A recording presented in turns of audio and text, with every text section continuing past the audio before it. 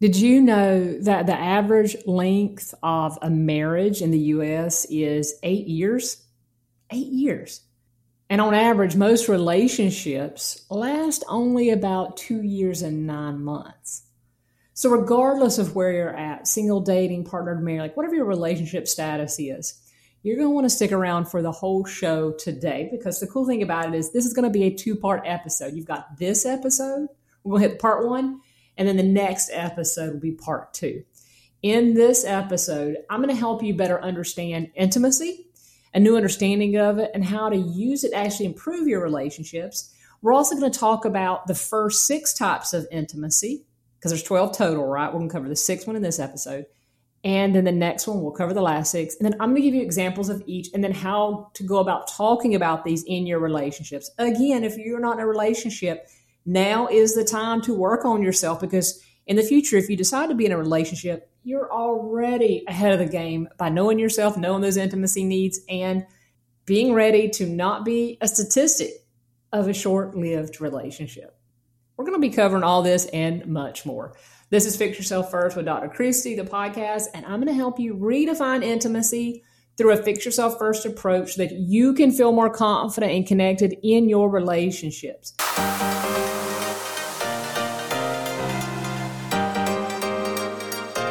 Hey, y'all, and welcome to the Fix Yourself First with Dr. Christy podcast. This is a show for people who are tired of waiting on others to change and ready to focus on themselves in order to improve their relationships.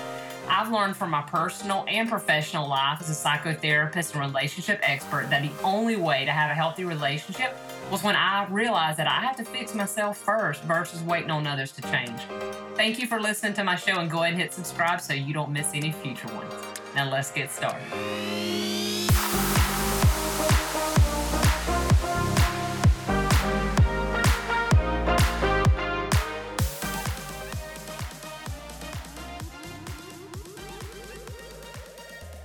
Now let's go ahead and jump into today's show, and let's start with talking about just intimacy as a whole. When you hear intimacy, what comes to mind? Because, you hear me say this all the time. You might be thinking intimacy is sex or intimacy is closeness. Well, the thing is, intimacy is connection. So when you hear intimacy, think of connection. To be clear, intimacy or this connection is when you want to be close to someone. Right? If you want to be connected to them. If you want more, for an example, physical intimacy, you may be wanting more touching, kissing, hugging, holding hands, connection. Sex is one of those. And we know there's different types and a whole bunch of different things from the sexual buffet, but all those fall under physical intimacy.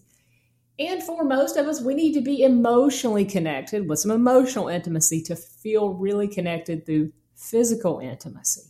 That's just 2 of the 12. We're going to hit the first 6 today. And as we do this, change up how you're thinking about intimacy. When you're asking for closeness, ask specifically for the closeness you're looking for. So let's jump into our 6 today. We're going to start off with recreational intimacy. And it's just as it sounds. It's sharing fun, hobbies, things that you do for leisure. It's something you're doing together with a partner, and it's helping you feel bonded and more connected. Have you ever done something with your partner? Let's just say you go for a bike ride, you go for a walk, you go on a day adventure, or you're just playing cards or doing something fun with them, and you have this sense of feel good. Like, that was nice, looking back at it. And you just thought, I just feel really connected to them. It was really nice. It was a lot of fun. It's like it used to be when we first started dating. That's because y'all have tapped into recreational intimacy. And in not just short-term, but long-term relationships, you got to have some fun. And it's almost, as relationships go on, it's like the first thing to go because things get difficult, hard, serious. If you're parenting, if you're taking care of your parents, like all different things, and then work, stress, money, finances, all these different things get in the way. And recreational intimacy gets put on the back burner. So I want you to ask yourself, if you're in a relationship currently, when was the last time y'all had fun together? You did something fun, enjoyable, pleasurable. You had your own little adventure. Or you laughed so much that your face hurt because you were laughing so much. Or that you really enjoyed spending time together. If you're single, think about a future relationship if you choose one. What do you want to bring to it when it comes to fun, hobbies, leisure? Sure, all of us, relationship or no relationship, we have to have our recreational self. That's a part of being a whole person, that we have our own interests, hobbies, things. And it's important to make time for those. But as a couple, it's equally important to have fun, stay connected, and really dial into these leisure activities. Extra points if you go and try and do something that neither of you've done before. You're doing it together. And since y'all have not done it before, that's a whole other level of intimacy because you got a first time. And when we're in long-term relationships, we don't get a lot of first times, right? Because we've already had a lot of experiences. So anytime you try something together for the first time, keep that in mind. Now, if you're thinking, hey, my partner likes to do fill in the blank, whatever type of hobby it is, I'm not into it. It drives me nuts. One of my clients in one of my programs, one of the partners likes football. The other partner hates football. And so the partner likes football is always trying to get the one that doesn't like it to watch it. And so they're like, hey, I've gotten easier watching it with them because I know they're going to go out and go for a walk with me afterwards. And that's what I really like to do. So there's this give and take of collaborating on recreational intimacy. The second one we're covering is intellectual intimacy. What happens with intellectual intimacy is this idea that you and your partner share in the world of ideas. You got this mutual respect for one another's minds and how their mind works. Maybe they talk about topics you find interesting. Maybe they ask you questions that are thought-provoking. Maybe they know a lot of stuff about a lot of stuff. And when y'all talk about these things or these ideas or the things in the world, you feel close to them. You're like, gosh, it's really nice to have that conversation. Or, man, it felt really good to be able to talk with them about fill in the blank, whatever it might be. If you're wanting more of this, bring up your partner. Hey, I'd like to talk more about fill in the blank, whatever it is. I want to know what you think about fill in the blank.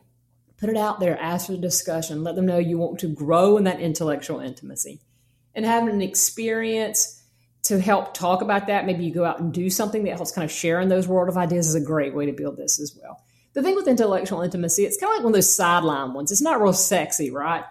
But if you stop and think about it, our intellectual intimacy, the ability to connect with one another in the world of ideas, charges up our brains. And our brains is the biggest sex organ that we actually have. So getting turned on starts up there in the brain. And so using intellectual intimacy as a way to connect and do this improves that even more. The third one is work or chore intimacy. I'll call it chore intimacy because sometimes people hear work, they think of like actual professional jobs. This chore intimacy is within the relationship that you share in common tasks. Y'all supporting one another, you're helping out.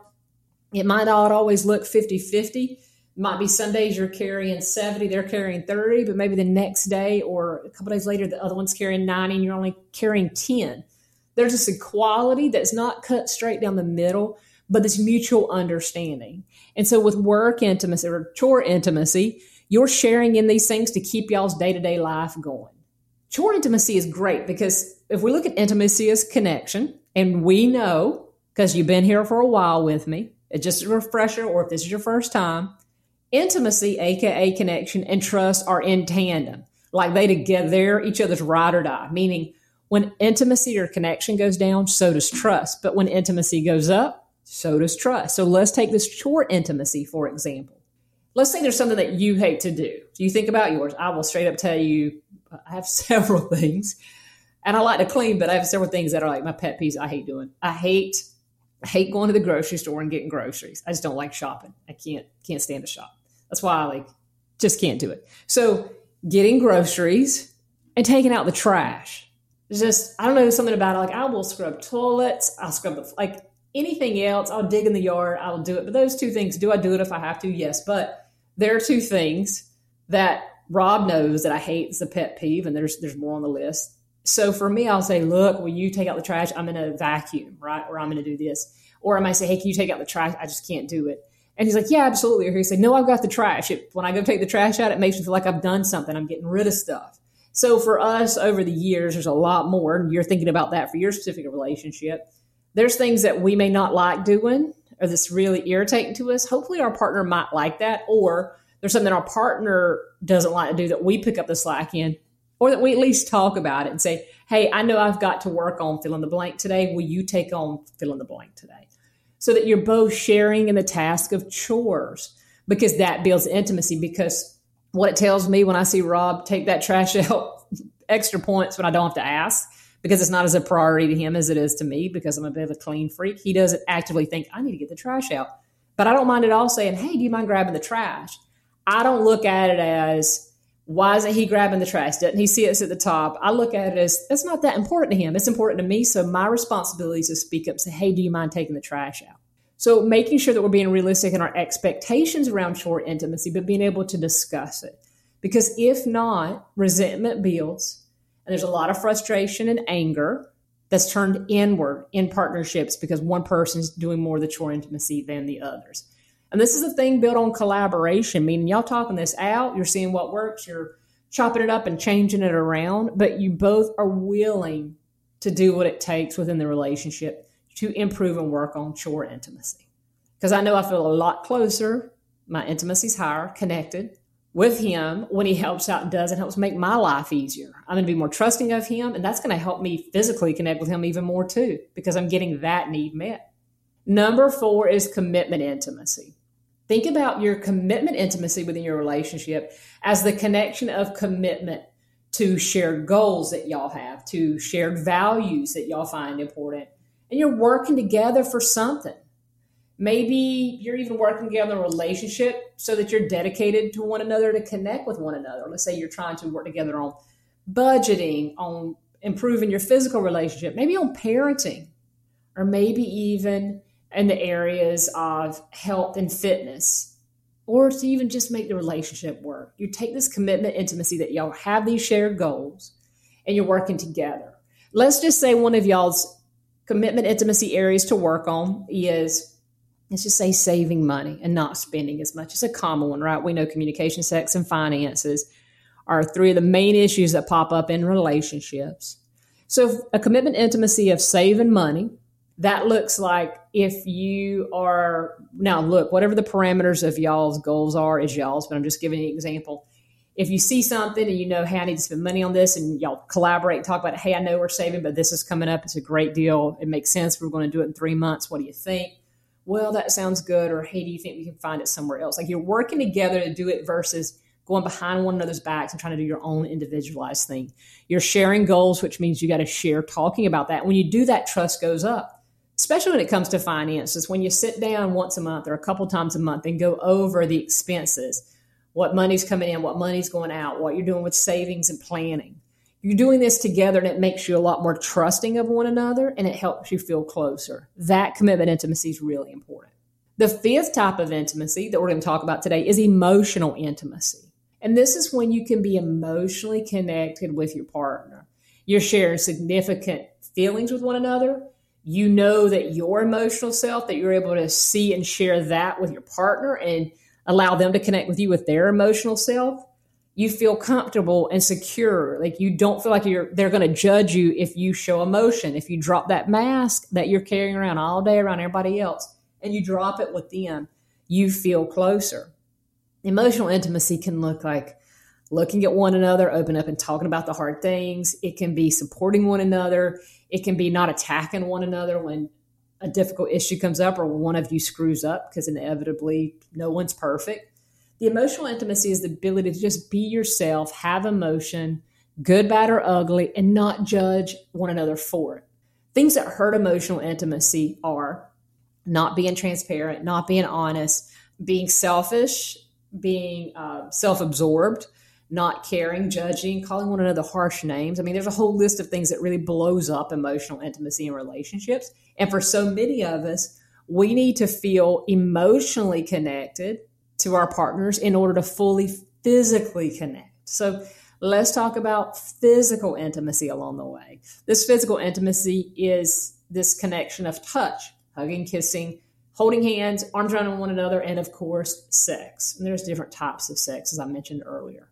And what happens is when we're dating or just starting out, physical intimacy is easy, right? It's easy, it's intuitive, it's hot, it's passionate. Can't keep our hands off one another. And what happens is, as time passes, as we get to know each other more and more, we get used to one another, and it's not as new, it's not as fresh, it's not as fill in the blank of whatever you might be experiencing. Or we get in ruts and habits, and that physical intimacy goes down, therefore the trust goes down in one another. And that can be a real problem, especially if you aren't feeling emotionally connected. Because when you really want to experience physical fulfillment in a long-term relationship, that emotional intimacy has got to be high, because to really keep things fresh, to keep things interesting, to open up that buffet, you got to trust that you can try things, talk about things, do things, and your partner not make fun of you, get angry at you, call you a name, or go from hot to cold. If you don't feel secure in the connection, the physical intimacy isn't going to be there the way you, or maybe even they want it to be. Because intimacy of all these kinds, we've talked about the 6, and trust are in tandem. When one goes down, trust goes down. And when one goes up, trust goes up. So the goal is to work on, obviously, this 6 in the episode, and the next episode is the last 6. Do you have to have all 12 in your relationship? No, not necessarily. Different ones might come up of different importance as you're in different seasons of your life. I think about when Rob and I first started dating so long ago, things that were important to me, things that I wanted, things that I needed, how it looked is different than it is now. I'm in a different season of life. I'm in a different season of relationship. Every single one of us changed. So it'd be silly to think that our relationships don't change either. But are we changing alongside with the relationship, or are we changing opposite of the relationship? So when you think about this, look at these 6 types of intimacy and think of which ones you want more in your relationships. Or if you're single, go and think about which ones that you know are a priority for you as you're looking for partners in the future, or that you're going to hold strong on a boundary around in future relationships. And don't forget, if you're a woman, I want you to be in this live workshop, because we are focusing on emotional and physical intimacy without sacrificing our needs, working on that connection. And I'm giving you that 5-step method I've used in my relationship, as well as so many others have used in theirs. Make sure you go ahead and grab your seat. Seats are limited because it's a free workshop, and we're kicking off 2023, that first week in January. So I hope you go on over to drchristiooverstreet.com, or just DM me on Instagram. I'll make sure you get it, or you can just go to the link in bio. Let me know what you thought about today's session, and make sure you keep your eyes open, because very soon you're going to get part 2 and get the last 6 types of intimacy. Thanks for being here.